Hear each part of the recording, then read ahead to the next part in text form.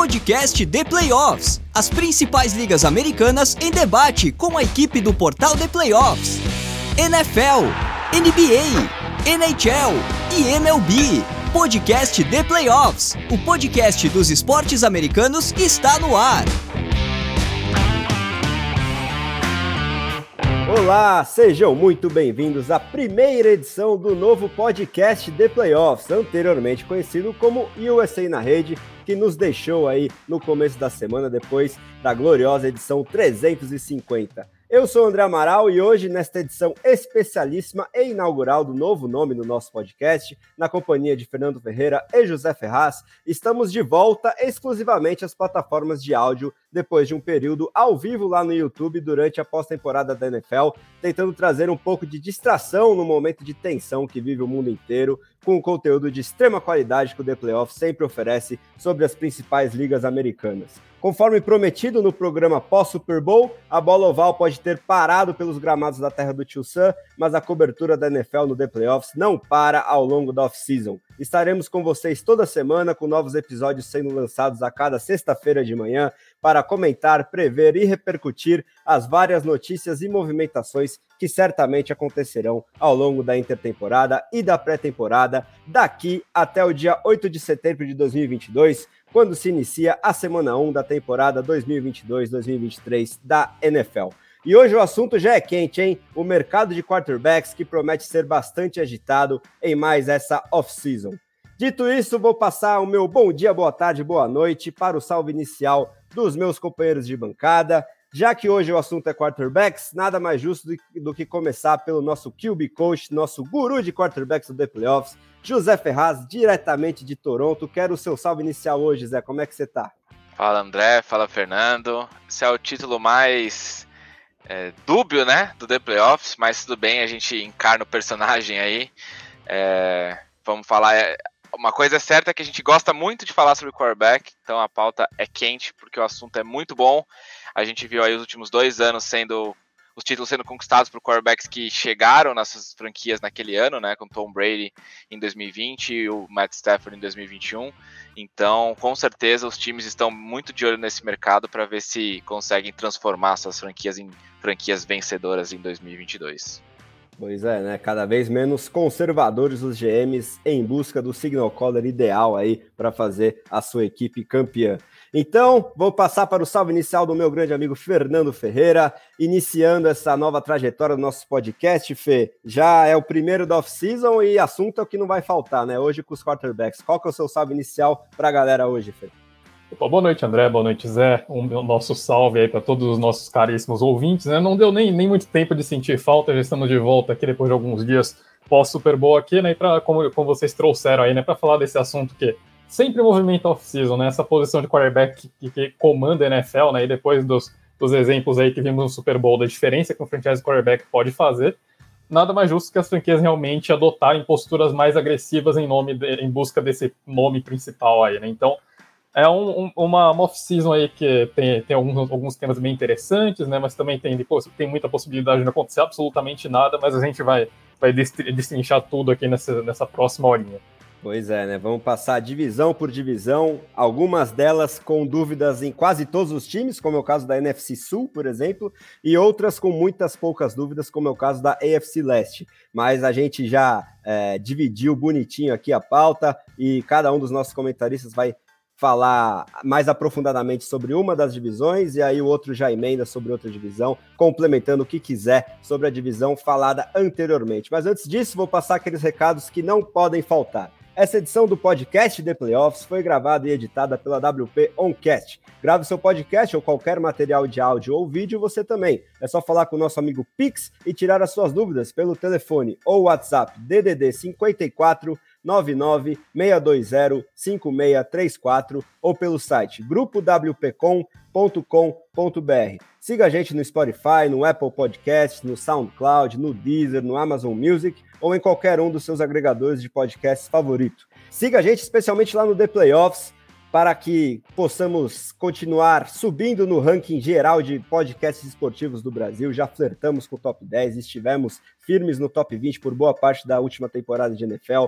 Então, mesmo no off-season, vale a pena seguir a gente lá no Spotify, deixar aquela avaliação de 5 estrelas e indicar para pelo menos um amigo ou amiga para a gente continuar subindo aí no ranking e fortalecendo esse nosso trabalho. Bom, vamos então partir para o assunto quarterbacks, esse mercado que promete muita agitação, principalmente, provavelmente, por meio de trocas, né? Tem alguns nomes que quase certamente serão trocados ou, quem sabe, dispensados e aí assinarão com outras franquias, como é o caso do Jimmy Garoppolo, acho que é o maior exemplo, né? Agora que o San Francisco 49ers está pronto para partir para a era Trey Lance. E, claro, aquela novela que ainda não acabou envolvendo o Deshaun Watson. Mas vou passar aquela lista dos principais free agents, que não são tão atrativos assim, pelo menos a maioria desses nomes, mas podem servir pelo menos como aquele bridge quarterback, né? Aquele aluguel ali, por pelo menos uma temporada, para times que estão se reestruturando, mas quem sabe um ou dois nomes dessa lista podem surpreender. Vamos lá. Jameis Winston, que acabou de sair aí do New Orleans Saints, Teddy Bridgewater, ex-Denver Broncos, o Mitch Trubisky, ex-Chicago Bears e ex-Buffalo Bills, né? Passou a última temporada como reserva do Josh Allen, o Marcus Mariota, que passou 2 temporadas como reserva do Derek Carr lá em Las Vegas, Cam Newton, saindo aí do Carolina Panthers, o Ryan Fitzpatrick, que teria sido titular de Washington, mas se machucou logo no início da temporada, o Andy Dalton, esse que já é veterano, né, estava lá no Chicago, o Tyrod Taylor, ex-Houston Texans, Jacoby Brissett, Brian Hoyer e Trevor Siemian. Esses são os principais agentes livres aí para essa off-season. Bom, dito isso, vou começar com aquela divisão que envolve a novela talvez ainda mais interminável, pelo menos um personagem que gosta de atenção, né? Aaron Rodgers, lá no Green Bay Packers, então vamos começar aí pela NFC Norte. O Rodgers, né, postou aí no Instagram na última segunda-feira um texto um tanto quanto enigmático, aparentemente vem fazendo as pazes com o front office, né? Dedicou o prêmio de MVP, né, o seu segundo prêmio consecutivo de MVP da NFL, nominalmente ao GM, a alguns outros nomes com quem ele aparentemente não tinha o melhor dos relacionamentos, mas aí depois faz esse texto enigmático nas redes sociais, aparece no Pat McAfee, como sempre, né, às terças-feiras, e diz que ainda não vai ser a hora de revelar o futuro, mas nas últimas horas, nesta quinta-feira que a gente grava aí, dia 24 de fevereiro, saiu a notícia de que não deve demorar a definição do destino do Aaron Rodgers, né, do futuro dele, e propostas de troca estão chegando ao Green Bay Packers. De resto aí na divisão, temos o Detroit Lions será mais um ano de Jared Goff e segurando para apostar em alguém no draft de 2023, será? O Minnesota Vikings, que já teve rumores mais fortes de que poderia trocar o Kirk Cousins, mas o novo técnico, o Kevin O'Connell, vindo do Los Angeles Rams, aparentemente vai confiar no Kirk Cousins, talvez, quem sabe, até renovar com ele. E o Chicago Bears, com o prosseguimento aí da carreira do Justin Fields para o seu segundo ano, agora sem o Matt Nagy, quem sabe vai conseguir deslanchar nesse segundo ano. Então, Zé, o que você tem para a gente sobre a NFC Norte, o seu panorama para o mercado de quarterbacks, acho que principalmente em relação a Aaron Rodgers, mas também em relação aos outros 3 times da divisão? Pô, André, como eu sei que o tempo dos nossos ouvintes é precioso, né? A galera que está nos escutando aí, indo para o metrô, para o trabalho, para a labuta, não quer perder tempo, eu acho que a gente não precisa falar muito da NFC Norte. Os 4 times devem retornar aos seus quarterbacks titulares. Não acredito numa aposentadoria do Aaron Rodgers de jeito nenhum, pelo contrário. Eu acho que a equipe vai manter, vai tentar aí uma last dance, muita novela de novo. A gente gastou muito tempo falando sobre Aaron Rodgers na última intertemporada. Eu acho que a gente não precisa fazer isso esse ano, porque é justamente o que ele quer, essa atenção. Claro que ele não está muito preocupado com um podcast a milhares de quilômetros da sua terra natal, mas de toda forma a gente não precisa ficar aí muito tempo pensando nisso. Ele deve retornar aos Packers, assim como o Kirk Cousins. O Kevin O'Connell realmente deu aí uma assegurada nesse retorno do Cousins. Financeiramente não faz tanto sentido movê-lo também por enquanto, então o time deve manter mais um ano. Detroit Lions talvez aposte aí em algum quarterback no draft para desenvolver, né, como reserva do Jared Goff. Não consigo imaginar que o Goff, pelo menos no começo da temporada, tenha a sua titularidade ameaçada, a não ser por conta de lesão. A gente sabe que muitas coisas podem acontecer, tá, gente? Eu sei que, enfim, eu falo dessa forma, não tô cravando aqui, se quem me ouve há algum tempo sabe que eu não sou o tipo de analista que vai ficar fazendo qualquer tipo de afirmação, garantir, cravar, até porque o esporte é muito dinâmico, né? Muita coisa acontece. Mas a perspectiva hoje é que os 4 times retornem seus titulares. O Chicago Bears com o Justin Fields aí no seu segundo ano, né? A gente torce por um desenvolvimento. Realmente a saída do Matt Nagy pode ser positiva para ele. Ainda que eu acho, assim, eu vi gente até apostando que o Mitch Trubisky queria ter ressuscitar sua carreira porque ele não tá mais com o Matt Nagy. Acho que não é bem por aí, não acho que o Matt Nagy seja esse desastre todo que todo mundo coloca ele como, né, culpa ele por toda a performance ruim dos quarterbacks lá em Chicago. Acho que ele não é o único culpado. Enfim, vamos ver se esse novo staff aí do Chicago Bears, que eu já falei algumas vezes, não me agrada muito, não é o caminho que eu teria escolhido, né, justamente pelo desenvolvimento do Justin Fields. Mas vamos ver se ele consegue aí ter um segundo ano melhor. E acho que é isso.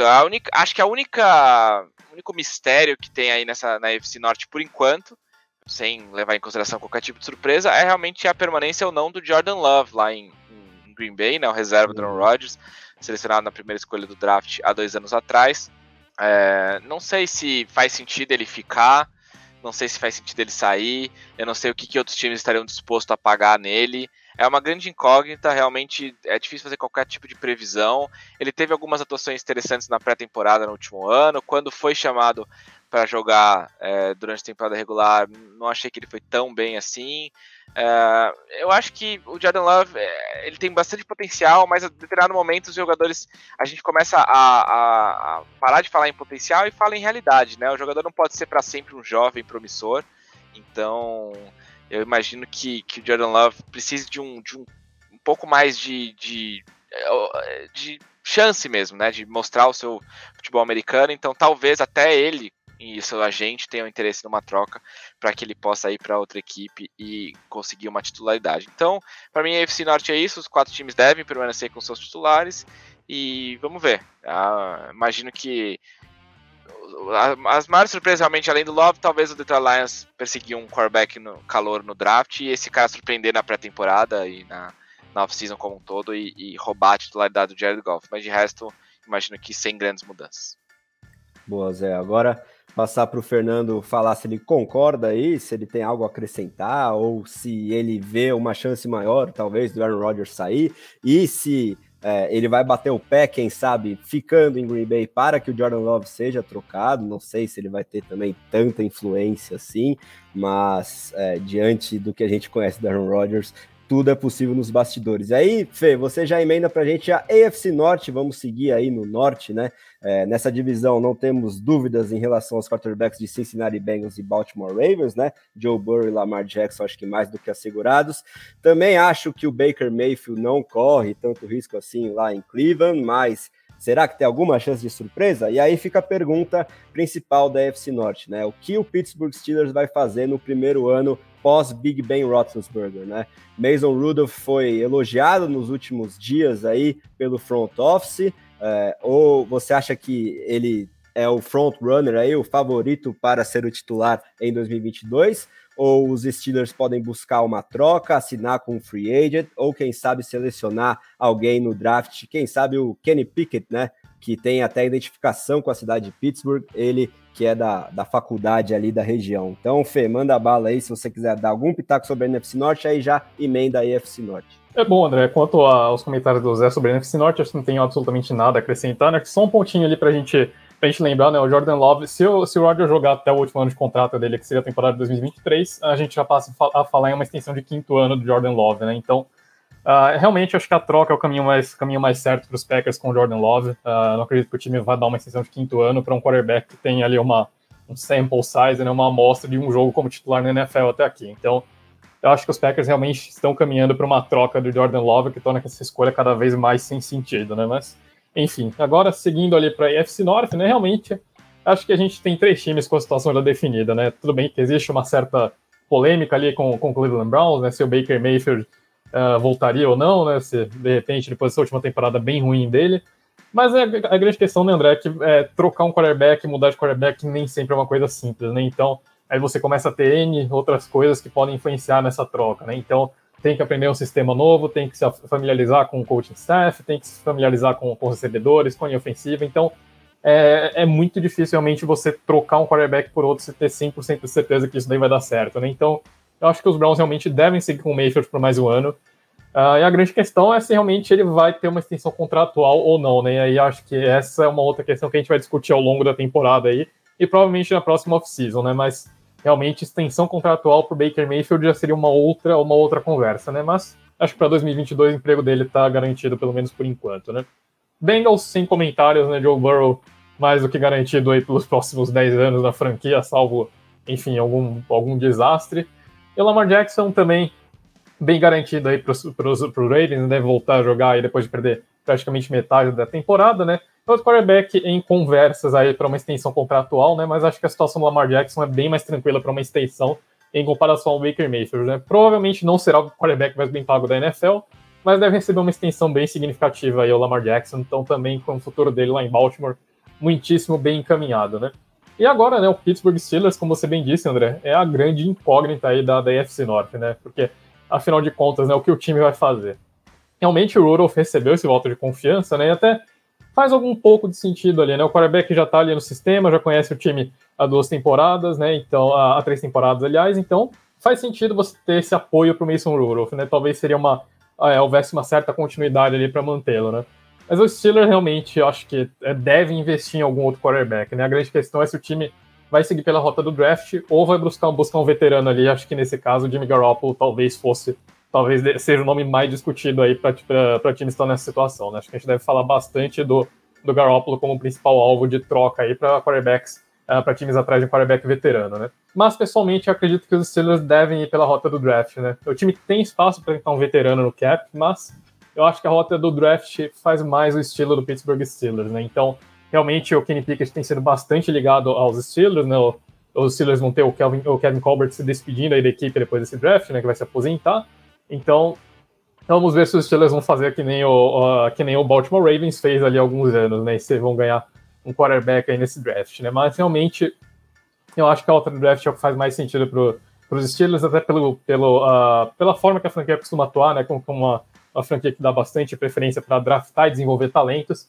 Então, acredito que os Steelers devem ir de quarterback no draft e acho que talvez não busquem um veterano por meio de troca ou free agency. No máximo, talvez para criar alguma competição.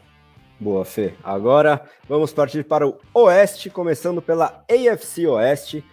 O Zé vai dar o seu panorama, e se quiser acrescentar algo sobre a AFC Norte também fica à vontade. E aí na AFC Oeste, acho que a grande questão é o Denver Broncos, né? Chegou a hora de buscar um grande nome via troca, acho que provavelmente, né? Se sim, quem? Se não, qual seria o plano, né, lá dos Broncos? De resto, Kansas City Chiefs e Los Angeles Chargers sem nenhum problema na posição de quarterback, né? Patrick Mahomes e seu extensíssimo contrato lá com os Chiefs tá mais do que garantido, e o Justin Herbert indo para o seu 3º ano também muito bem encaminhado lá nos Chargers. Lá no Las Vegas Raiders, o nosso grande amigo Fábio Garcia, que disse que, como ele valoriza demais a posição de quarterback, não quis fazer parte hoje da gravação, né? Ele que é o nosso grande defensor de ataque, como vocês bem sabem, só que não, né? Brincadeiras à parte, espero que ele não ouça esse meu comentário, para que eu não sofra represálias aí no WhatsApp. Teve já burburinhos mais fortes de que o Derek Carr poderia ser trocado pelos Raiders, mas o Josh McDaniels, né, o técnico recém-chegado aí do New England Patriots, parece confiar bastante aí no Carr, que parece hoje mais tendente a renovar o contrato do que a sair lá dos Raiders. De qualquer forma, Zé, quero saber aí as suas opiniões sobre a AFC Oeste. Se você quiser dar algum pitaquinho sobre a AFC Norte também, fica à vontade. Pô, André, uma coisa que é importante a gente falar esse ano sobre o mercado de quarterbacks com relação ao draft, né? Essa classe de quarterbacks 2022, ela é uma classe com muito menos garantias do que a classe de 2021.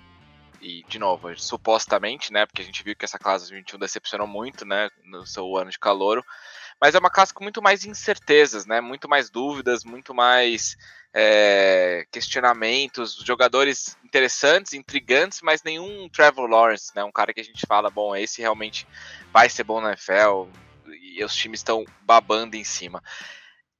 Por que eu tô falando isso? Porque até eu falei do Detroit Lions, né, que o Lions pode selecionar um quarterback no draft, pode tentar aí arrumar algum tipo de competição pro Jared Goff. Só que eu imagino que os times estejam de olho na classe de 2023, que é uma classe que conta com nomes um pouco mais intrigantes, como por exemplo o Bryce Young, né, quarterback de Alabama, o CJ Stroud, quarterback de Ohio State. Então pode ser que os times resolvam não selecionar um quarterback em 2022 para selecionar em 2023. Quais times vão ter esse tipo de approach, a gente não sabe, até porque um ano é muito tempo também. Tem general manager que, se fizer isso, vai perder o emprego e nem vai ter a oportunidade de selecionar um jogador em 2023. Então, eu não sei se os Lions, por exemplo, vão fazer esse tipo de decisão. Mas o Pittsburgh Steelers é um time com mais certeza, né? É um time mais estruturado, com mais garantias. O Kelvin Colbert realmente já anunciou que vai sair depois do draft, então há muita gente especulando que sua última escolha vai ser um quarterback para deixar um legado aí para a franquia. Eu não sei se o Steelers vai fazer isso. Pode ser que sim. Eu concordo com a análise do Fernando. Eu vejo alguns nomes que encaixariam. O próprio Kenny Pickett, até por ter jogado na Universidade de Pittsburgh, é muito cotado, né? Aquele tipo de casamento perfeito que todo mundo quer ver. Eu, particularmente, acho que o Malik Willis se daria muito bem lá em Pittsburgh. Eu acho que ele teria a cara do Pittsburgh Steelers. Não sei exatamente por que eu penso isso, mas eu imagino que o time teria que subir no draft para fazer essa escolha, porque quanto mais a gente chegar perto do draft, mais eu acho que o Malik Willis vai ser valorizado. Então, eu não sei se o time estaria disposto a trocar escolhas de draft para ir atrás de um quarterback. Mas, de toda forma, eu concordo plenamente com a análise do Fernando. O Baker Mayfield também acho que fica, e os outros dois nem tem o que falar. Já no Oeste, né, para não gastar muito tempo, na AFC Oeste, realmente só o Denver Broncos é dúvida.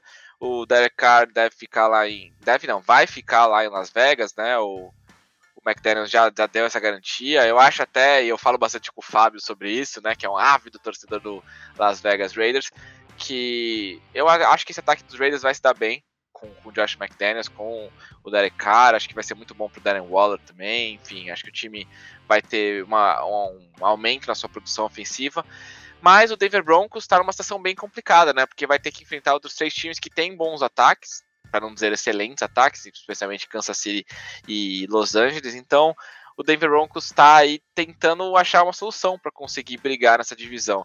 Uma delas é montar um staff pronto para Aaron Rodgers, né? Várias pessoas, inclusive o próprio Nathaniel Hackett, né, o novo head coach, já trabalharam com Aaron Rodgers, são caras que estão familiarizados e dariam uma sensação de casa aí pro quarterback de Green Bay, mas eu não acho que isso vai acontecer. Eu não acho que o Rodgers vai sair de novo. Eu posso queimar minha língua de novo, não tô garantindo nada, porque nem é meu papel esse, mas se eu tivesse que apostar minhas fichas, eu diria que o Rodgers não sai. Então o Denver Broncos fica um pouco sem opções, né? Porque na free agency você teria opções como os nomes que você mencionou, André, quando você abriu o podcast, de James Winston, Marcus Mariota, enfim, vários outros nomes, Teddy Bridgewater, que estava lá já nesse último ano e não foi tão bem, enfim, nomes que não encantam, né, nomes que não inspiram ninguém. Ryan Fitzpatrick voltando de lesão, né, um cara que nunca foi para os playoffs em 50 anos de carreira, Andy Dalton, Tyrod Taylor, Jacoby Brissett, enfim, nenhum desses nomes o torcedor do Denver Broncos ia ficar empolgado. Então,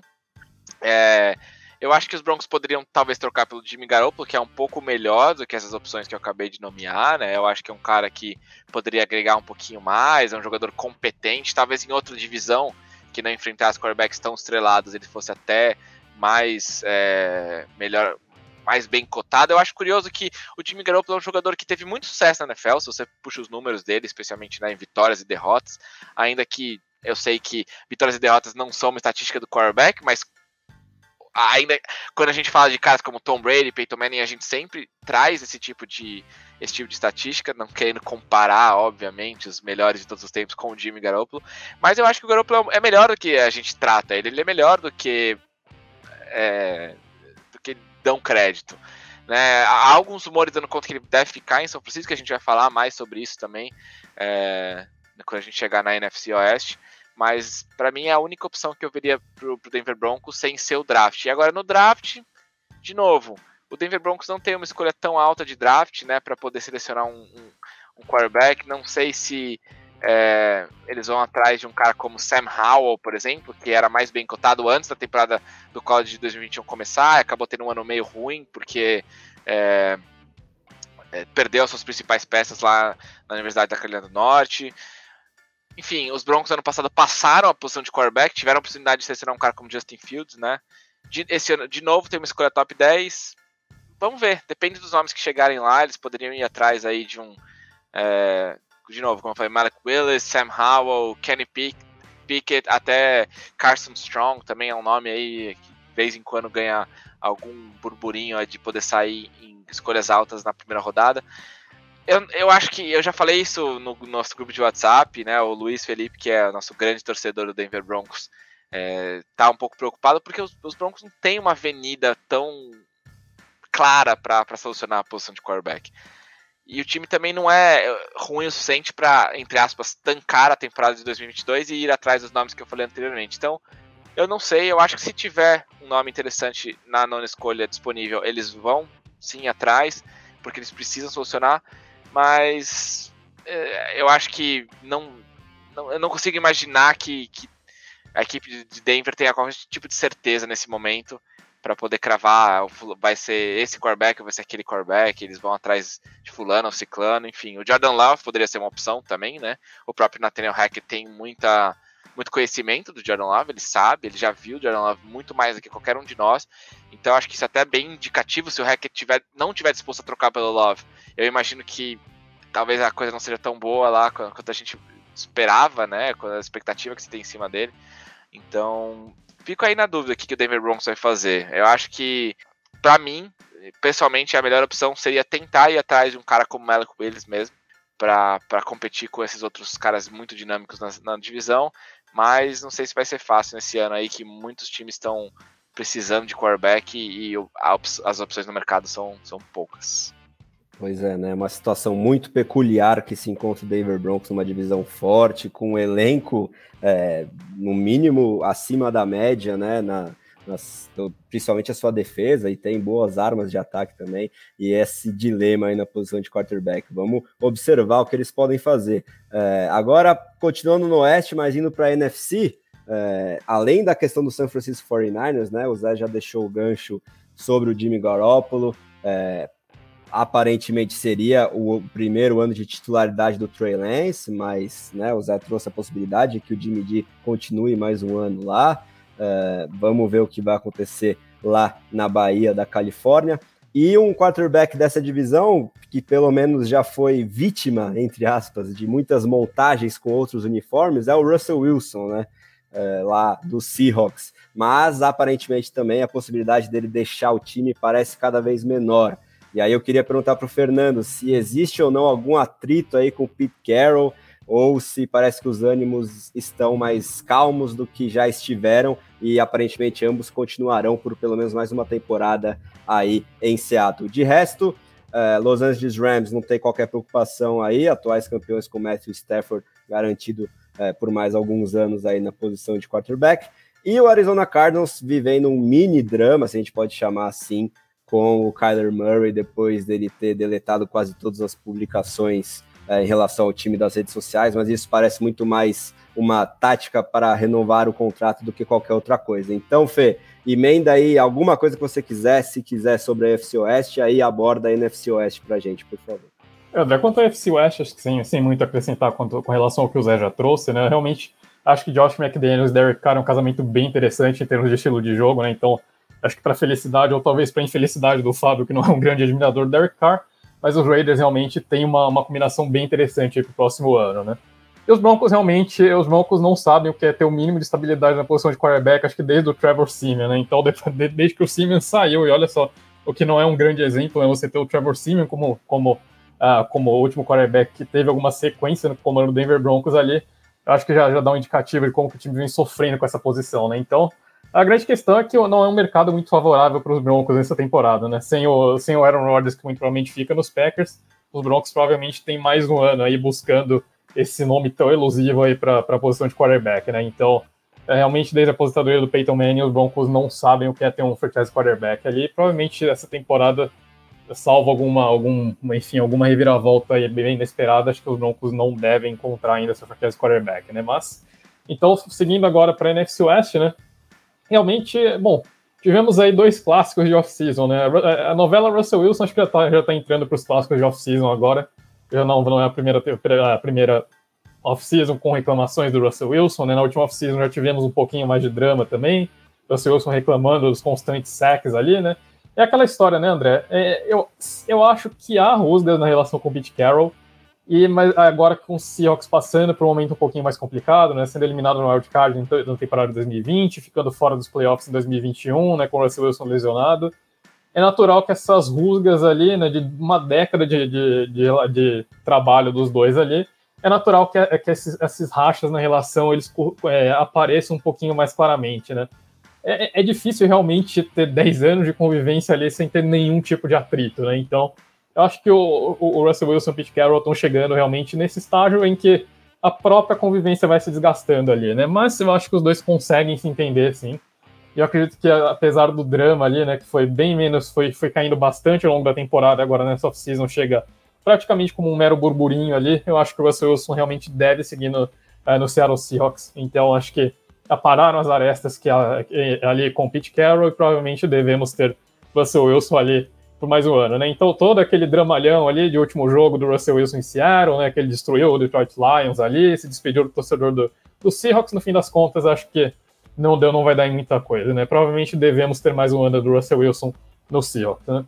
Kyler Murray ali com os Cardinals também é um clássico de off-season, né? Acho que toda off-season a gente tem pelo menos um quarterback que está numa negociação contratual com o time, se irrita com o time ali, enfim, acaba fazendo alguma coisa, né? O Kyler Murray, no caso, deixou de seguir os Cardinals em redes sociais, né? E aí já deu um monte de origem a várias especulações ali, né? A gente teve até o Larry Fitzgerald se colocando ali, pedindo para que os dois lados se resolvam, né? Mas, no fim das contas, eu acho que realmente é só um desentendimento temporário ali entre os dois lados, né? Muito provavelmente, até porque é um interesse comum, né? Para os dois lados renovarem esse contrato, assinar essa extensão. Então, no fim das contas, acho que o Kyler Murray e os Cardinals devem se entender ali.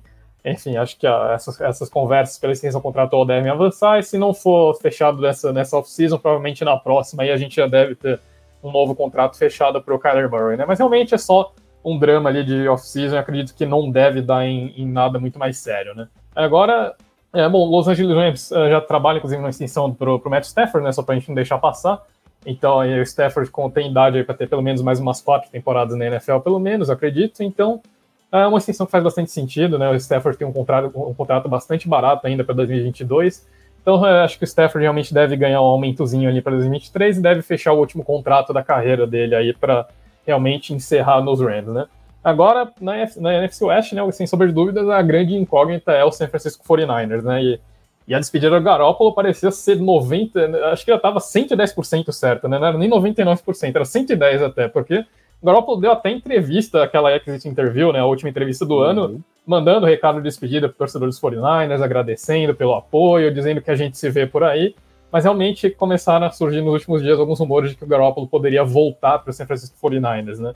A grande questão é que o Trey Lance tem uma amostragem muito pequena, né? O Trey Lance tem como experiência de quarterback 16 jogos por North Dakota na FCS, né? Então é um pulo bem grande da FCS para a NFL, ainda mais jogando em North Dakota, que é um time que fica muito, mas muito acima da concorrência, né? Então, o Trey Lance é um ajuste grande, é um quarterback jovem, né? Então, se a gente olha para quarterbacks que deram esse grande salto do college para a NFL, em geral, já eram quarterbacks que tinham ali pelo menos umas 2 ou 3 temporadas como titular, ou então, né, já eram quarterbacks um pouquinho mais velhos, né? E acho que no caso do Trey Lance existe sim essa incógnita, né? Afinal de contas, o Trey Lance poderia já chegar num time que tem pretensões de Super Bowl e realmente conduzir os 49ers à terra prometida logo de cara, né? Ou será que os 49ers estão dispostos a, de repente, sacrificar uma temporada ali e aguentar essas dores de crescimento do Trey Lance, né?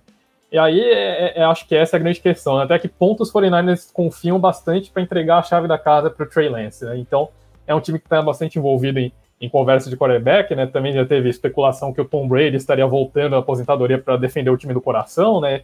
Enfim, é aquele rumor bombástico de off-season, mas que aparentemente não tem muito fundo de verdade, né? Mas, a ver, né? A NFL normalmente gosta de nos surpreender, né? Mas, no momento, acho que não seria provável o Brady voltar ali para completar um conto de fadas ali e encerrar a carreira pelos 49ers, né? Seria uma história interessantíssima, sem dúvida, mas acho que é um blockbuster aí que, de repente, o Tom Brady, agora que virou diretor de filme, pode fazer num futuro ali, né? Minha carreira pelo San Francisco 49ers ali, mas acho que realmente, como jogador da NFL, acredito que seria pouco provável, né? Seria irônico demais o Brady substituir o Garoppolo, né? Mas acho que não vai acontecer, né? Então, vamos observar, né?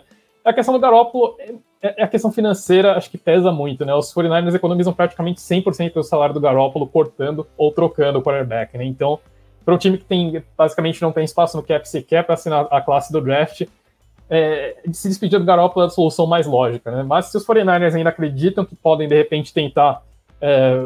o Trey Lance ainda não está pronto para conduzir um time contender ali numa temporada efetivamente numa temporada de calor, né, embora seja o segundo ano dele, mas efetivamente seria a primeira temporada como titular.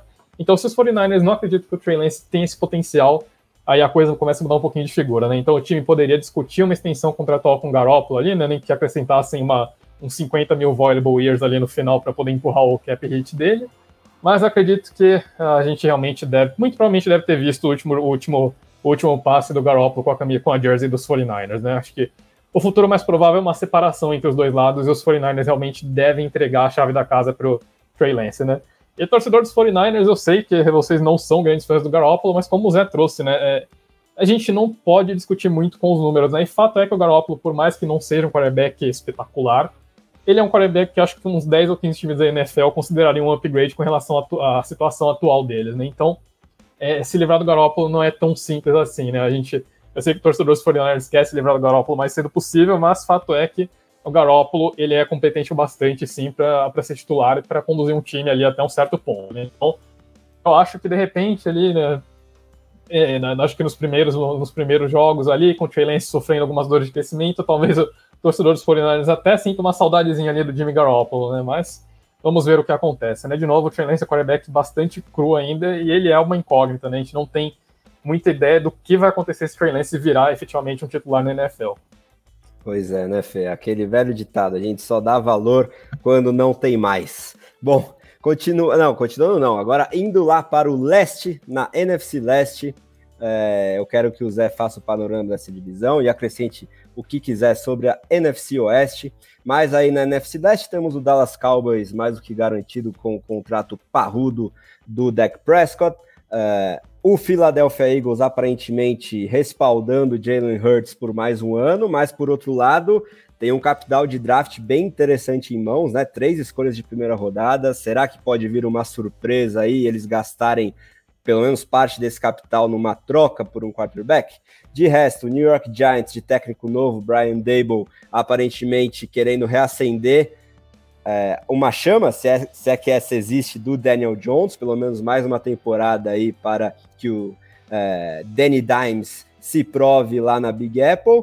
E acho que a maior questão fica por conta do Washington Commanders, ex-football team, né? Chegou a hora de buscar também um grande nome via troca, mais ou menos como é o caso do Denver Broncos, ou ainda não, Zé? Se sim, quem poderia ser esse alvo, e se não, qual seria o plano aí dos Commanders? Manda bala, Zé. Bom, é uma divisão bem complicada essa também, né, com relação à posição de quarterback, porque são 3 times que estão tentando perseguir um time que tá numa situação muito melhor. A gente viu isso no ano passado, ainda que o Dallas Cowboys de novo tá tido uma decepção na pós-temporada, foi claramente o melhor time da divisão e muito por causa do Dak Prescott, né? A gente viu o próprio Dallas Cowboys em 2020 sem o Prescott, numa temporada desastrosa. Então, claro, não foi só ele o motivo, a defesa evoluiu demais, né, no ano passado, por isso que o time foi bem. Mas, de toda forma, é muito difícil você competir quando você não tem um quarterback. É o caso aí dos outros 3 integrantes da NFC Leste. Eu acho que o Philadelphia Eagles tem uma situação um pouco melhor. O Jalen Hurts é um caso bem, bem interessante, porque se ele tivesse um pedigree de draft maior, se ele tivesse sido escolhido, por exemplo, na top 10, se ele fosse um cara como Justin Fields ou Zach Wilson e tivesse apresentado os exatos números que ele apresentou, eu acho que ele teria um pouco mais de respeito, porque os números dele até são interessantes para um jogador jovem.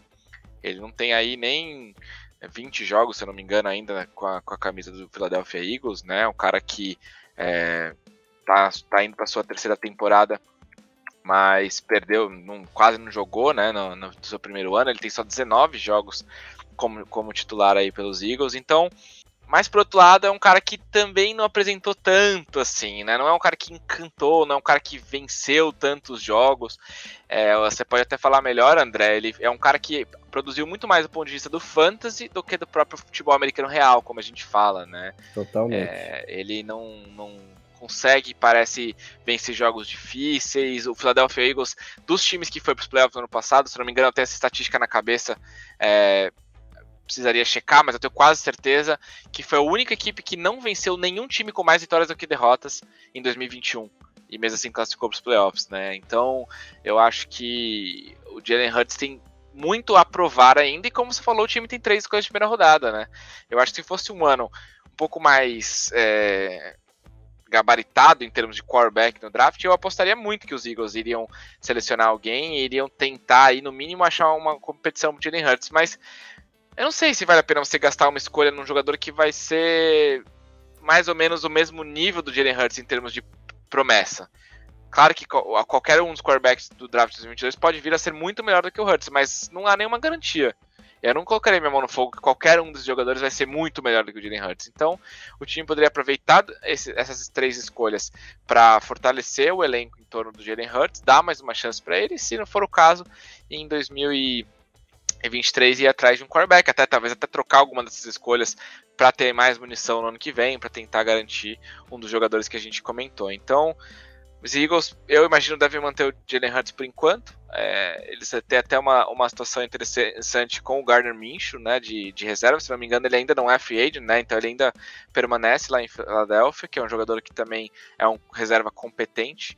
Então isso ajuda a equipe enfim, a ter um corpo de quarterbacks decente para adiar essa decisão longo prazo aí para 2023. Já os Commanders e os Giants, bom, os Giants devem manter o Danny Dimes, como você falou, né? Danny Dimes até irônico, né? Um nome absurdo para um jogador que é um dos piores da NFL dos últimos 3 anos na posição, infelizmente, né? Não querendo criticar o jogador de forma alguma, assim. Eu acho até que nem é tão culpa do Daniel Jones. Ele foi draftado muito mais alto do que ele deveria ter sido draftado. A gente comentou muito sobre isso. Ele é um jogador que veio na 6ª escolha geral do draft, quando na verdade ele é um cara mais para uma 2ª rodada, enfim, final de primeira rodada talvez. Ele até tem atributos interessantes, ele até tem momentos bons. Ele é um cara que falta alguma coisa ali.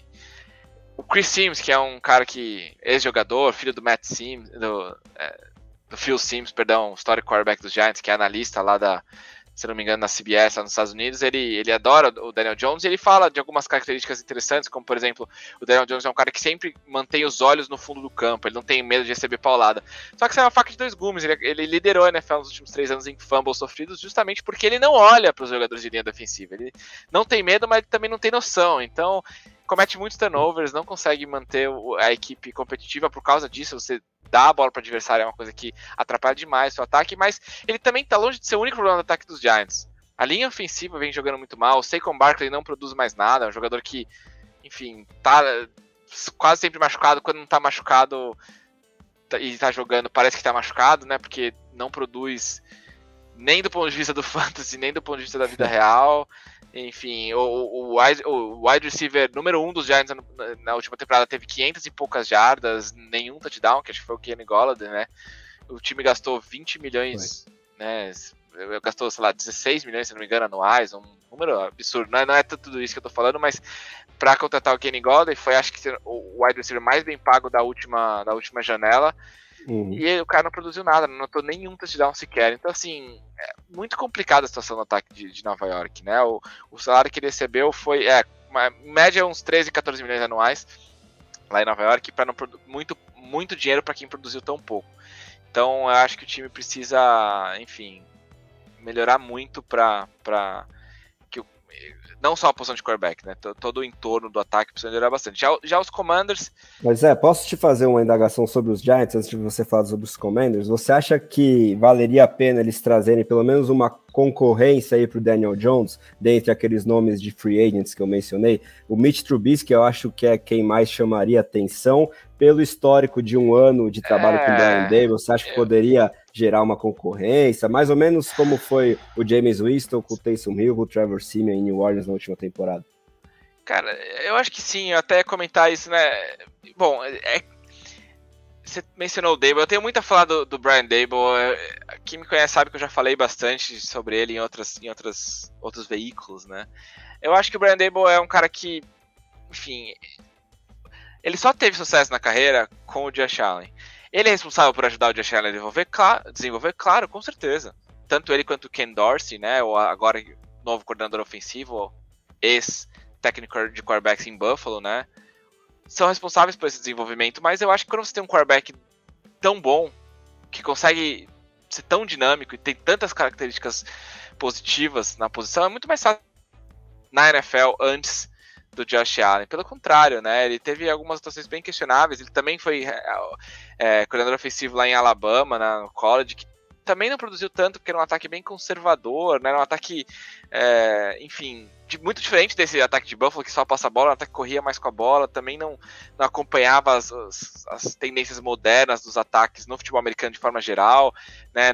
Ele não era aquele cara do spread offense. Lá em Buffalo que ele acabou adotando essa postura um pouco mais, justamente utilizando a sua força, a força do seu ataque, que era o jogo aéreo. Então isso ele tem mérito por saber justamente aproveitar o que os seus jogadores têm de melhor, mas eu não acho que é o cara que vai elevar absurdamente aí o ataque. E aí você une a isso, trazer o Mitch Trubisky, que é um cara que eu não entendo como que alguns jogadores conseguem escapar da crítica e ainda ter oportunidades. Eu acho que o Mitch Trubisky não é solução para nada, André, sendo bem sincero. Pelo contrário, eu acho que pode ser um reserva competente, é um jogador que até é mais dinâmico correndo com a bola do que a gente imaginava, né? Teve alguns bons momentos fazendo isso lá em Chicago, mas passando a bola é um jogador muito limitado, com muita dificuldade de fazer as leituras, muita dificuldade em fazer os alinhamentos, né, da sua linha ofensiva, de posicionar a sua linha ofensiva, saber quais jogadores vão vir na blitz, saber quais jogadores ele é responsável para poder escapar da pressão. Então não acho que, se eu fosse torcedor dos Giants, eu não gostaria que isso acontecesse, mas eu entendo a sua indagação do ponto de vista de possibilidade. Acho que é uma possibilidade. Esse histórico com certeza vai fazer com que o time considere. Acho que o Brian Daboll, de novo, que nem o Hackett lá em Green Bay, né, com o Love, o Brian Daboll em Buffalo sabe melhor do que ninguém, soube melhor do que ninguém em Buffalo, se o Mitch Trubisky é um cara que ainda tem algum tipo de potencial, mas eu gostaria de ver os Giants perseguindo outros caminhos aí, enfim. Eu, particularmente, acho o Daniel Jones melhor do que o Mitch Trubisky, por exemplo. Então, eu manteria, se fosse para fazer esse tipo de movimentação, eu manteria o Daniel Jones e selecionaria um jogador no draft, por exemplo, mas enfim, vamos ver o que os Giants optam. Já os Commanders são um time que tem um elenco ofensivo bem interessante, né? Tem jogadores jovens. E assim, só para complementar sobre os Giants, é até bom falar bastante, né? Porque tem bastante torcida de Nova York que nos ouve, né? Eu acho que o time dos Giants não é tão ruim, né? Eles têm jogadores interessantes, especialmente os recebedores são muito bons. Então, eu acho que o time tem a evoluir ofensivamente. Eu acho que o Brian Daboll, por mais que eu tenha feito essa crítica, ele vai fazer o time melhorar. Não é que ele não vai fazer melhorar. Eu só não acho que ele é o gênio ofensivo que pintam, mas ele vai fazer o time melhorar. Então, os Giants têm chance de ter um ataque competente em 2022. Só precisam de algumas peças um pouco melhores e desenvolvimento de alguns jogadores jovens.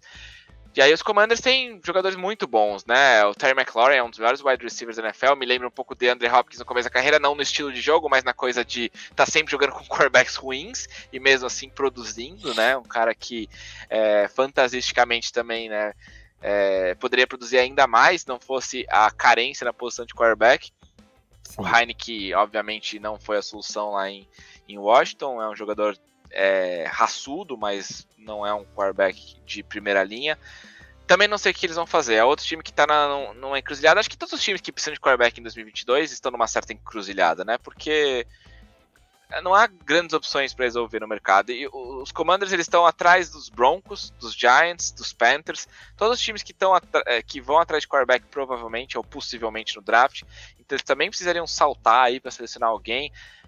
Matt Corral é um nome muito vinculado ao Commanders, né? O quarterback lá de Ole Miss me agrada, eu acho que é um jogador que tem algum potencial, poderia ser uma opção interessante, mas não sei o que eles vão fazer. Eu tô muito interessado, eu acho que a gente vai ter um pouco mais, eu tuitei isso esses dias, a gente vai ter um pouco mais de clareza a partir da semana que vem, que a gente começa o Combine da NFL, porque aí a gente começa a ouvir alguns rumores do que os times estão tentando fazer, do que os times estão tentando trocar. O Russell Wilson é bastante vinculado lá numa possível troca de Seattle para Washington. Também não acho que o Russell Wilson vai sair, concordo aí com o Fernando. Então, muita incerteza, não sei. É engraçado a gente estar fazendo um podcast para falar não sei, né? Mas a verdade é essa, nesse momento não há nenhuma certeza. A gente está falando as possibilidades, a gente está especulando aqui. Tem muita gente que fala, né, em podcasts e em outros veículos, né, fala as coisas como se tivesse certeza. Pô, eu invejo esses analistas que têm certeza, porque não há certeza alguma, e a NFL sempre nos prova que você tem que sempre especular os cenários, mas sem garantir nada, porque tudo pode acontecer. Então, vamos ver. Se eu tivesse que apostar, a gente podia ter feito isso, né, no começo do podcast, agora, mas poderíamos, assim, apostar quem serão os titulares dos 4 times da divisão ao término, no começo da temporada 2022. Eu tivesse que fazer isso com a NFC Leste, colocaria Dak Prescott em Dallas, obviamente, Daniel Jones em Nova York, Jalen Hurts em Filadélfia, e vou colocar o Matt Corral aqui em Washington, só para ser ousado e dar essa previsão. Boa, Zé. Se vocês quiserem fazer essa apostinha, esse palpite aqui a partir de agora nas próximas divisões, fiquem à vontade. E aí, para a próxima rodada aqui de panoramas, eu vou unir 2 divisões para o Fernando, porque uma delas quase não tem dúvidas, que é a AFC Leste, né? Buffalo Bills mais do que garantido com Josh Allen, New England Patriots achou seu quarterback do futuro no Mac Jones, né? Pelo menos depois desse primeiro ano, no mínimo ok, do calouro. O New York Jets tem um calouro também que não foi um primor na sua temporada de estreia na NFL, mas que pelo menos mais um ano certamente continuará como titular no Zach Wilson. E o Miami Dolphins, que talvez seja o time com alguma dúvida, mas que depois dessa questão do Brian Flores, da demissão, da chegada do McDaniel vindo lá de São Francisco e todo o respaldo que eles mostraram que estão dando ao Tua Tagovailoa, né, por meio das redes sociais, toda a conversa que ele teve com o seu quarterback, deve seguir também com o Tua. De qualquer forma, tem todos os burburinhos já da última off-season em relação ao Deshaun Watson, principalmente, né, de que o Stephen Ross e toda a sua sombria reputação depois do processo do Brian Flores, não só contra ele, mas contra outras franquias e contra a própria NFL, pode fazer com que talvez ele ainda tente uma troca aí pelo Watson, mas eu particularmente acho difícil. Então,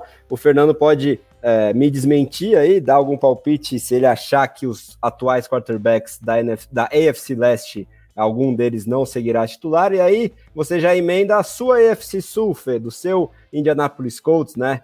Você já deu um pequeno panorama aí no último programa sobre a situação do Carson Wentz lá nos Colts, que parece que a paciência já terminou depois desse primeiro ano. Eu sei que você particularmente daria pelo menos mais um ano de chance para ele, mas aí também como praticamente um insider dos Colts, você pode trazer mais informações de qual será a abordagem do time para a posição de signal caller.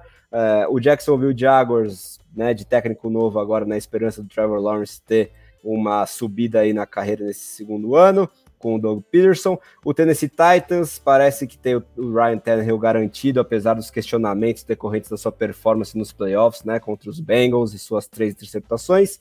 E aí chegamos ao Houston Texans com a novela de Deshaun Watson, claro, né, que não parece muito perto de terminar, já que por questões legais a sua defesa pediu o adiamento do seu depoimento para abril, depois que todas as vítimas que o acusaram terem sido ouvidas, mas também parece que está perto do prazo de decadência, entre aspas, né, para que ações criminais aconteçam, então seguiriam apenas também, entre aspas, as ações cíveis, e o Davis Mills com algum encorajamento nas suas performances como titular na reta final da última temporada. Então, Fê, fala pra gente aí rapidinho sobre a AFC Leste, e aí já emenda a AFC Sul, por favor.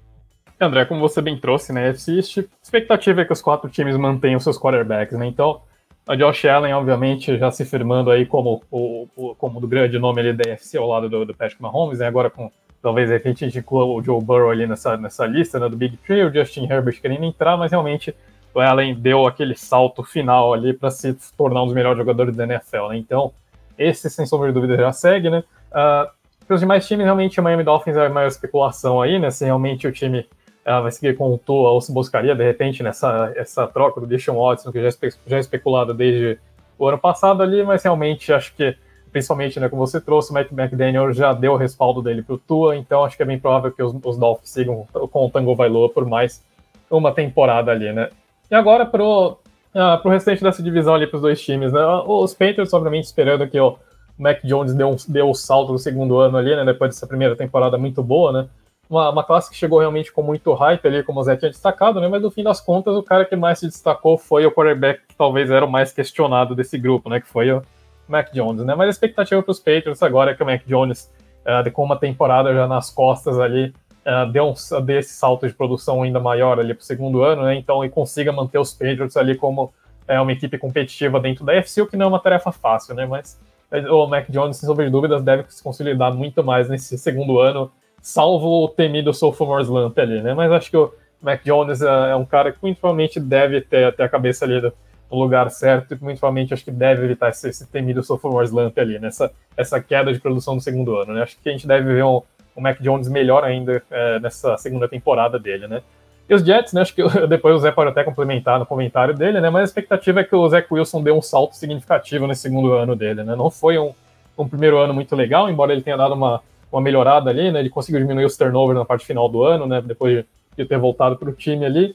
Mas realmente o Zach Wilson não teve um grande ano. A expectativa para o Jets é realmente que o Wilson se firme ali como um franchise quarterback, né? Então, uma expectativa alta, mas realmente o time gastou uma segunda escolha geral ali. A expectativa é que o Wilson realmente se firme como quarterback de NFL, né? O que não aconteceu muito nesse primeiro ano dele, né?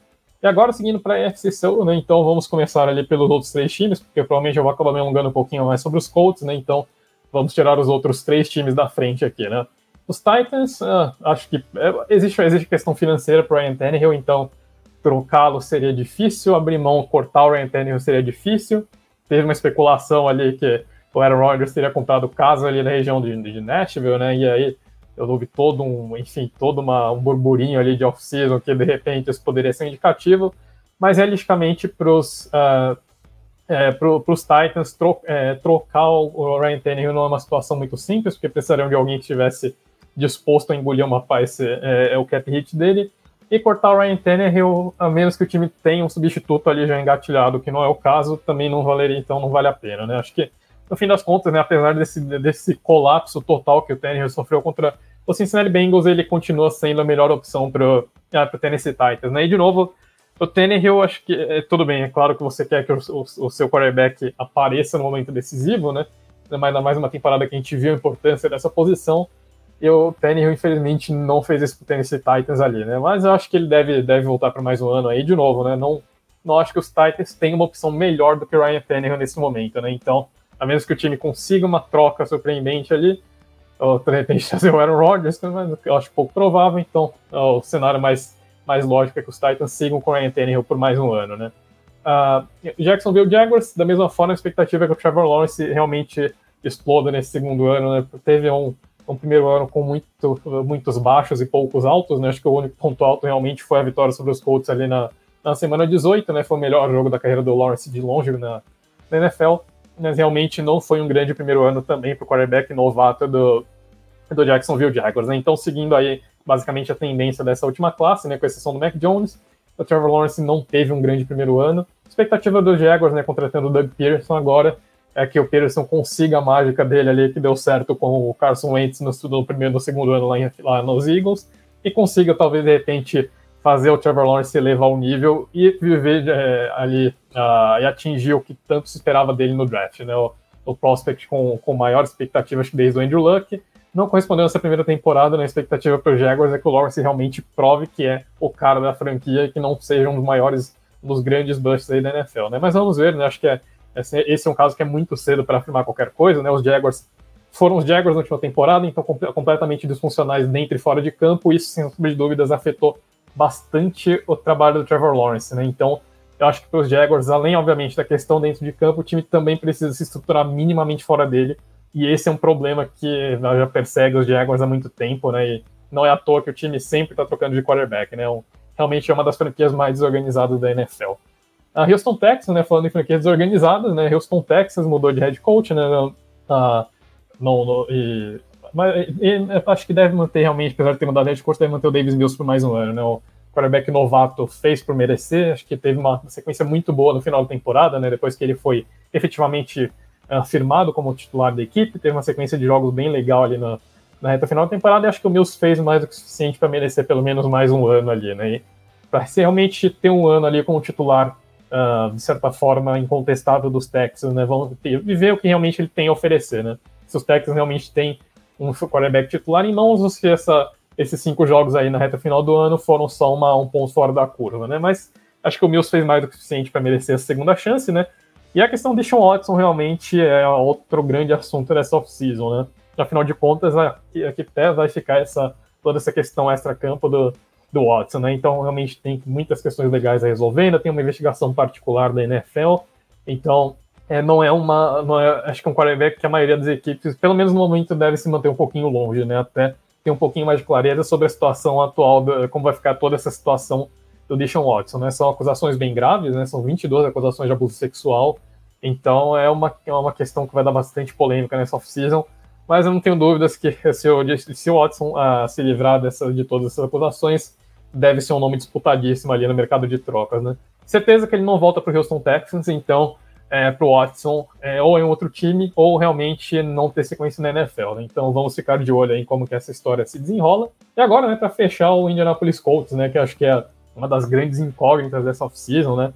Na semana do Super Bowl, o time os torcedores dos Colts foram pegos de surpresa ali por uma bomba que o time teria perdido já a paciência com o Carson Wentz no primeiro ano, estaria disposto a trocar ou até mesmo cortar o Carson Wentz, né? Então, uma medida bastante drástica aí dos Colts. Em um ano do Carson Wentz que não foi uma tragédia completa, muito pelo contrário, eu acho que o Wentz teve um ano aceitável.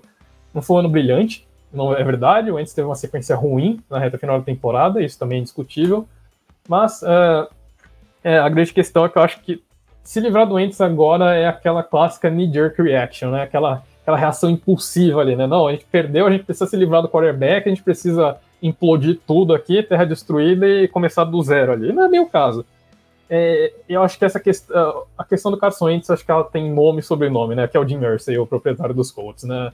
Muitas histórias que depois da derrota para os Jaguars, o Jim Irsay teria chamado o Chris Ballard e o Frank Reich de lado ali e teria dito que o Carson Wentz não é o quarterback do futuro dos Colts, né? Então, por um lado, o Wentz acho que ainda tem um certo voto de confiança ali dos dois, mas tem uma pressão muito grande do Jim Irsay para os Colts se livrarem do Carson Wentz, né?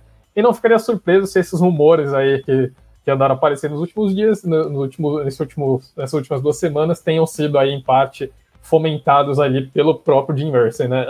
Porque é o tipo de rumor que vem de dentro da franquia ali. Acho que esse rumor tem muita cara de ter sido jogado ali ao vento pelo Jim Irsay para tentar colocar um pouquinho mais de pressão, né?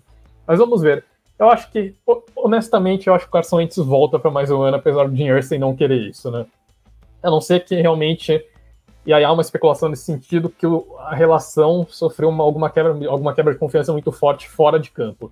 Não é tanto pelo que o Carson Wentz deixou de apresentar dentro de campo, mas pelo que ele fez fora dele, né? A questão da vacinação, ele não é um grande líder no vestiário, ele não é um cara que se dá muito bem com os companheiros, então talvez essa questão extra-campo esteja pesando mais do que propriamente o desempenho de campo, dentro de campo do Wentz, que de novo não foi uma tragédia completa, muito longe disso. Eu acho que o Wentz não foi a principal causa dos Colts terem ficado fora dos playoffs, né? Então, eu acho que realmente se livrar do Wentz agora é uma reação extremamente precipitada, a menos que os Colts tenham, sei lá, o Aaron Rodgers engatilhado também, o que não é o caso, muito provavelmente, né? Então, realmente, acho que apesar dos ânimos aí à flor da pele, os Colts provavelmente devem seguir com o Carson Wentz por mais um ano, até porque financeiramente faz sentido para os Colts manterem o Carson Wentz por mais um ano, né? É muito difícil que algum time aceite trocar pelo Carson Wentz, e se essa troca acontecer, os Colts provavelmente vão ter que absorver uma parte do salário dele. Se os Colts cortarem o Carson Wentz, economizam um pouquinho mais de 50% do cap hit dele, então também não é um corte muito vantajoso. Os Colts têm um espaço mais do que suficiente no salary cap para não precisarem fazer esse movimento. Então eu acho que acalmando um pouquinho os nervos, a gente deve ver o Carson Wentz de volta para os Colts por mais um ano, né? Até porque, de novo, né, não tem muito como ir além do Carson Wentz, né? As opções mais viáveis seriam, de repente, o Jimmy Garoppolo ou buscar um nome ali na free agency, como, de repente, sei lá, o Marcus Mariota, um James Winston, mas honestamente eu preferia seguir com o Carson Wentz nesses 2 cenários, né? Então, no fim das contas, acho que devemos ter mais um ano de Wentz em Indianapolis. Sem nos esquecermos que a escolha de primeiro round do Indianapolis Colts está nas mãos do Philadelphia Eagles, né? Então eu acho que tá com muito mais cara de explosão do momento pela derrota para os Jaguars do que de algo mais factual, e com os ânimos mais acalmados eles vão parar para pensar e decidir que a melhor forma de seguir daqui para frente é continuando com o Wentz, né? Bom, chegamos à nossa última divisão, a NFC Sul, que hoje, em fevereiro, é praticamente terra arrasada em termos de quarterback depois da aposentadoria do Tom Brady. Então, pensando nisso, eu vou dar 2 times para cada um dos analistas, começando pelo Zé, para abordar os 2 rubro-negros, ou quase isso, da divisão. Principalmente o Tampa Bay Buccaneers, né? O que fazer depois da aposentadoria do GOAT? Ser agressivo para seguir como contender ou partir para o rebuild? Algumas reportagens que saíram dão conta de que a intenção, pelo menos no primeiro momento, é seguir competindo e ser agressivo atrás de um quarterback. E o Atlanta Falcons, né? Eu acho que se o contrato do Matt Ryan não fosse tão oneroso e tão complicado, seria mais fácil eles pensarem, cogitarem, oferecer até o Matt Ryan numa troca e fortalecer um rebuild da equipe para um contender. Matt Ryan poderia ser um bom candidato para ser trocado, mas por outro lado, diante desse enfraquecimento aí, principalmente dos Buccaneers, será que o Atlanta pode tentar competir já? Porque, na minha opinião, neste momento tem claramente o melhor quarterback da divisão. Então, Zé, o que você acha aí sobre esses 2 times? Se você quiser acrescentar, emendar alguma coisa sobre a AFC Sul, a AFC Leste também, fica à vontade. Bom, Tampa é uma situação bem complicada mesmo, é difícil um time conseguir imediatamente se recuperar da aposentadoria de um jogador como o Tom Brady, né? A gente sabe que ele vai deixar um buraco gigantesco. Eu fiquei até um pouco surpreso que o Bruce Arians não se aposentou, né, com a saída do Brady. Eu achei que o Bruce Arians, que já tinha se aposentado antes, retornou aí da aposentadoria para treinar os Buccaneers. Achei que ele iria parar de novo agora, faria bastante sentido, ele que é o técnico mais velho, se não me engano, da NFL, o segundo mais velho, depois do Pete Carroll, né? Enfim, eu acho que os Bucs tem aí o Kyle Trask, que poderia assumir a posição, foi draftado na 3ª rodada do ano passado, mas não consigo imaginar. O Kyle Trask, uma das grandes, achei até curioso a escolha do Trask lá em Tampa, porque uma das grandes críticas a ele é que ele não um braço muito poderoso, né, para fazer os lançamentos em profundidade, que é uma marca registrada dos ataques do Bruce Arians, e jogadores jovens geralmente sofrem na mão do Arians porque cometem muitos turnovers, né? O próprio Tom Brady cometeu mais turnovers do que a média dos últimos anos, justamente por conta desse ataque agressivo. Então eu não consigo imaginar o que tá passando na cabeça do Bruce Arians. Talvez algum movimento ousado. Acho que a gente vai falar de NFC Sul, a gente tem que falar do Deshaun Watson, né? O Fernando já falou, e eu também não quero me estender muito com relação a ele, porque a gente também já falou muito sobre isso na última intertemporada, e é um caso de justiça, né? Um caso de, enfim, dos tribunais né, julgarem essa situação muito complexa e muito delicada, né? Que exige da gente a delicadeza também em tocar no assunto, porque são acusações gravíssimas e acho que vai para muito além do futebol americano, mas é impossível a gente não mencionar o nome dele aqui, porque a gente sabe que ele é uma possibilidade em todos os times que precisam de quarterback, e é o caso também do Tampa Bay Buccaneers, por que não, né? Se ele tiver aí disponível, se ele tiver liberado para jogar em 2022, pode ser que os Bucs vão atrás aí, até para poder tesourar o rival, o Carolina Panthers, que é um dos principais times no sweepstakes, né? Que estão atrás aí do Deshaun Watson desde que o nome dele começou a ser veiculado para troca. Já a equipe do Atlanta Falcons tem que os americanos chamam de albatroz, né, de um contrato bizonho aí do Matt Ryan, seria o maior cap hit da história da NFL esse ano, com 48 milhões de dólares de cap, né, o contrato do Matt Ryan, no cap que deve ser um pouco mais de 200 milhões, se eu não me engano. Então praticamente um quarto do cap do Atlanta Falcons está preso ao Matt Ryan. Esse contrato ele é bem difícil de você trocar também, bem difícil de você conseguir se livrar dos jogadores, e diria que a equipe que assumisse o contrato, enfim, tivesse algum tipo de garantia do Atlanta Falcons de absorção do cap hit, que é uma coisa bem complexa, né? Os Falcons teriam que dar um signing bônus e garantir mais uma parte do contrato do Ryan para que o time que recebesse o Matt Ryan não tivesse que também entregar grande parte do seu cap. Então eu acho que ele não deve ser trocado por conta disso, por conta dessas questões contratuais. Ele deve permanecer em Atlanta, até porque ele é um bom jogador, né? Eu acho que os Falcons, o momento de ter trocado o Matt Ryan talvez já, entre aspas, tenha passado, Eu acho que a equipe deve continuar com ele pelo menos mais um ano. No ano que vem, aí já fica bem mais fácil de você mover o jogador, que aí o cap hit dele é só, entre aspas, 15 milhões, né? É um dead cap muito menor, ainda que seja bem alto. Então eu não sei o que eles vão fazer. E, sinceramente, a chance de você fazer um movimento para um outro jogador da posição e dar um upgrade, né, e melhorar com relação à performance do Matt Ryan é baixa, porque ele é um jogador ainda entre os 12, 15 melhores da NFL. Então vale mais a pena você continuar construindo em torno dele, né? Eles foram atrás do Kyle Pitts no ano passado, no draft, né? Perderam o Calvin Ridley por uma situação delicada, é um jogador que deve ser trocado. Eu não sei exatamente o que deve acontecer com o Calvin Ridley. Eu nem quero especular tanto, porque é uma situação delicada também, questões de saúde mental. Exige também uma grande delicadeza o assunto, então eu não vou aqui dizer que eu sei exatamente o que está acontecendo com ele, porque a gente não tem essas informações. Então é um time que está numa situação delicada também, mas eu imagino que deve manter o Matt Ryan pelo menos para 2022. E quem sabe, de novo, mais um time que pode investir aí uma escolha de segunda rodada, quem sabe num quarterback para desenvolver atrás do Matt Ryan, né? Um Carson Strong, por exemplo, se estiver disponível na escolha 43, poderia ser interessante, mas não vejo os Falcons fazendo nada dramático aí para alterar significativamente a posição de quarterback nesse ano.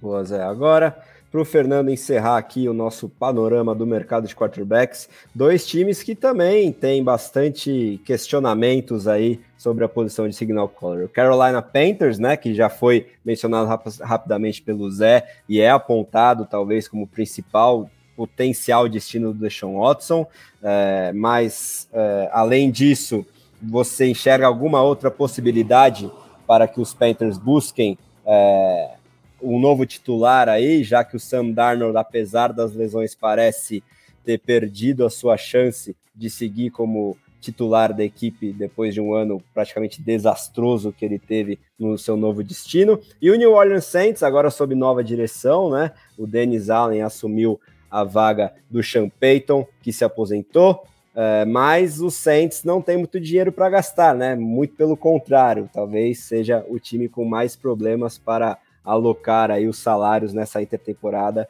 em relação ao teto de gastos. Você acha que o Jameis Winston pode voltar ou ele demandaria um salário que nem isso os Saints conseguiriam cobrir, Fernando? O que você enxerga aí para os Panthers e para os Saints? Bom, André, começando então pelos Panthers, né? Realmente é um time que está numa situação, acho que desastrosa não foi só a temporada do Sam Darnold, mas foi toda essa situação dos Panthers, né? Um time que investiu um capital relativamente alto para trazer o Sam Darnold, deu uma extensão de 5º ano para ele, né? Então ainda continua com o Sam Darnold contando ali com o segundo maior cap hit do time para essa temporada.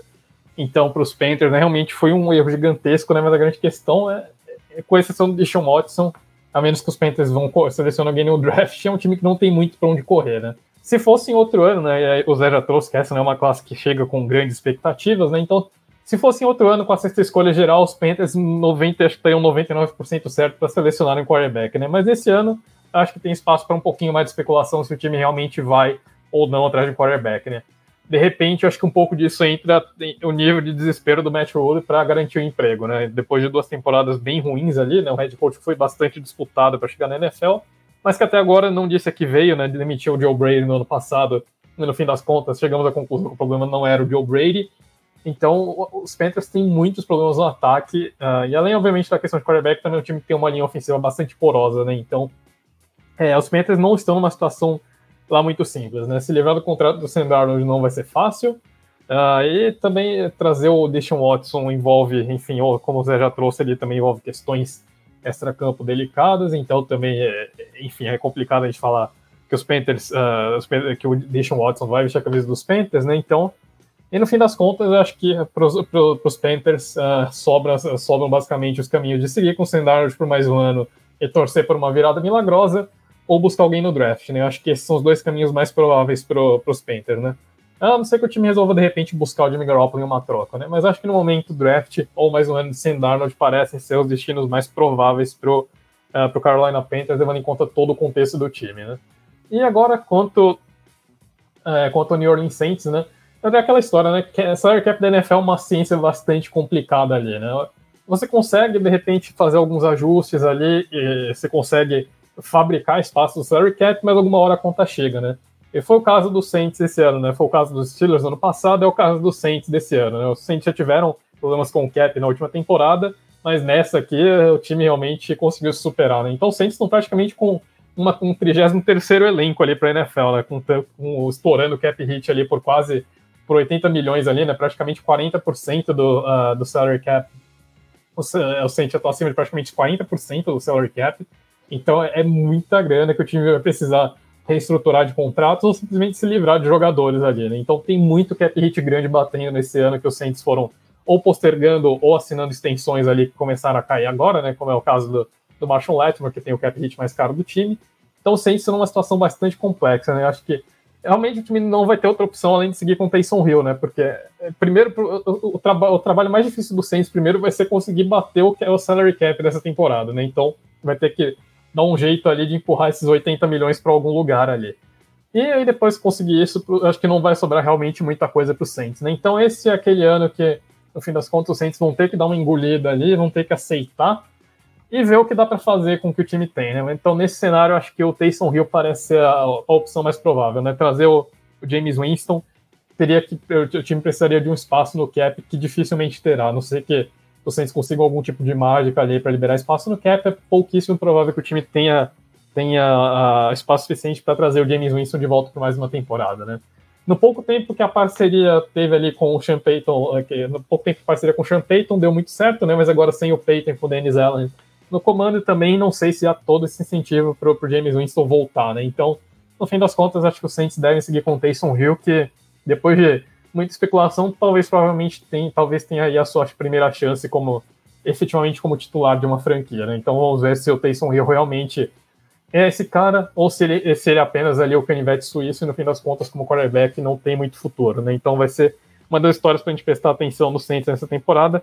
Eu acredito que esse realmente é o ano para o Taysom Hill assumir o comando do time ali, até porque, de novo, né, a situação financeira do Saints não permite muito mais do que isso. Pois é, e o próprio contrato individual do Taysom Hill é um dos mais questionados aí, e, salvo engano, ele receberá mais ainda atuando como quarterback, mas, por outro lado, é o único quarterback minimamente, né, confiável sob contrato nesse momento, num time que tem muitos e muitos problemas financeiros para formar esse elenco diante do teto salarial da NFL para a próxima temporada. Bom, passamos o pente fino aí em todos os times, todas as divisões sobre o mercado de quarterbacks, então quero agradecer demais aos meus companheiros por esse debate inaugural aqui da próxima temporada da NFL e na edição inaugural do podcast The Playoffs. Então, Zé, seus destaques finais aí na edição número 1 da nossa nova fase do podcast aqui do The Playoffs, te agradecendo muito por mais uma aula de análise e deixar aí para a galera o seu destaque final. Um grande abraço, Zé. Obrigado, André. Obrigado, Fernando. Obrigado para todo mundo que nos escutou até agora, né? Falar um monte aí sobre quarterbacks. A gente sabe que na intertemporada o interesse não é tão grande na liga, então a galera que está até agora nos escutando é aquele fã de verdade. Primeiro programa que eu espero sejam muitos, né? No podcast The Playoffs. Manter essa equipe excelente, ainda mais sem o Fábio Garcia, né? Que fica melhor ainda. Brincadeiras à parte, essa equipe aqui é muito bacana de trabalhar, espero que a gente continue por muito tempo o podcast do Playoffs, cheguemos à edição de número 10 mil, 100 mil e afins, e que todo mundo continue nos acompanhando, e é isso, nada melhor do que estrear o podcast falando sobre quarterbacks, né, para mim o melhor assunto que existe dentro da melhor liga de esportes do mundo, mas, de novo, reiterando que não há nenhuma certeza, é um momento de muita dúvida, de muita mudança por vir na NFL, porque a gente está só começando mais uma intertemporada, espero que chegue logo setembro, para que a gente possa começar a falar sobre certezas. Obrigado a todo mundo, um abraço. E me sigam nas redes sociais, que eu sempre esqueço de falar, principalmente no Twitter, @FerrazJFF, eu tenho tweetado muito em inglês, porque eu estou aqui no Canadá, e eu estou acompanhando de perto algumas coisas aqui do futebol americano, ainda que especialmente aqui não tenha nenhum time, mas eu estou pertinho de Buffalo, E é isso, me sigam lá no Twitter para ficar sabendo um pouco mais sobre futebol americano. Valeu! Boa, Zé. O follow vale muito a pena, viu, galera? Podem ter certeza. Agora, queria o destaque final do meu grande amigo Fernando Ferreira, nessa edição inaugural do novo podcast The Playoffs, te agradecendo mais uma vez por uma grande aula de análises, Fê. Grande abraço e o que você tem pra gente aí para encerrar o programa de hoje? Valeu, André, valeu, Zé, né? Faço as palavras do Zé minhas aqui, né? Então, vamos começar com tudo essa nova fase do podcast The Playoffs, né? Primeira temporada do podcast The Playoffs, segunda temporada aqui desse quarteto que hoje foi trio ali, mas que seja a segunda de muitas temporadas aí para esse grupo, e que seja a primeira de muitas temporadas aí dessa nova fase do podcast The Playoffs, né? Então, sempre um prazer estar de volta aí com os senhores, né? E vamos ali que ainda não começou oficialmente 2022 na NFL, né? Ainda falta mais alguns dias ali pra gente oficialmente virar de ano na liga, mas off-season é aquela coisa, né? Muita especulação ali, o pessoal gosta dessas especulações, né? Até no fim das contas acaba atraindo bastante gente, né? O pessoal gosta de especular ali. Off-season é aquela época do ano maravilhosa em que todos os 32 times têm chance de título, né? Então, no fim das contas, acho que é divertido, né? A gente brincar um pouco ali com as possibilidades que a off-season nos traz ali, que a free agency traz, que o draft traz, né? Então, sempre divertido discutir as possibilidades no off-season ali antes da gente chegar em setembro com tudo mais ou menos já definido, né? Então, vamos ver aí o que esses próximos meses nos reservam ali. No fim das contas, se todas as especulações ali vão virar verdade, ou se nada disso vai acontecer, a gente vai ter uma off-season um pouquinho mais calma, né? As próximas semanas aí devem trazer muitas respostas, né? Mas de resto é isso, então valeu, galera, por mais um programa aí, e vamos para a próxima. Boa, Fê, exatamente, né? O ano fiscal ainda não virou, a Free Agency se iniciará nos próximos dias e, claro, com muito pano para manga para a gente discutir aqui no podcast The Playoffs, que estará no ar toda sexta-feira de manhã, pelo menos com o assunto NFL, né? O assunto NBA também vai continuar bombando. Daqui a pouco a equipe comandada pelo nosso Big Boss Ricardo Pilet estará lá nos estúdios Primovero, quando a gente se aproximar dos playoffs da NBA. Mas sexta-feira de manhã, você que é fã da Bola Oval, terá esse grupo aqui e também a equipe do Livecast se revezando aqui com a gente para comentar muita coisa dessa off-season. Próximo programa a gente vai falar as principais necessidades dos times, tanto da AFC quanto da NFC, né? Começar pela AFC, depois na outra semana na NFC, e aí quando a Free Agency se encerrar, a gente vai fazer um review completo, sem esquecer também que o Combine se aproxima aí na próxima semana também, e o assunto NFL Draft também será bastante abordado aqui no nosso programa.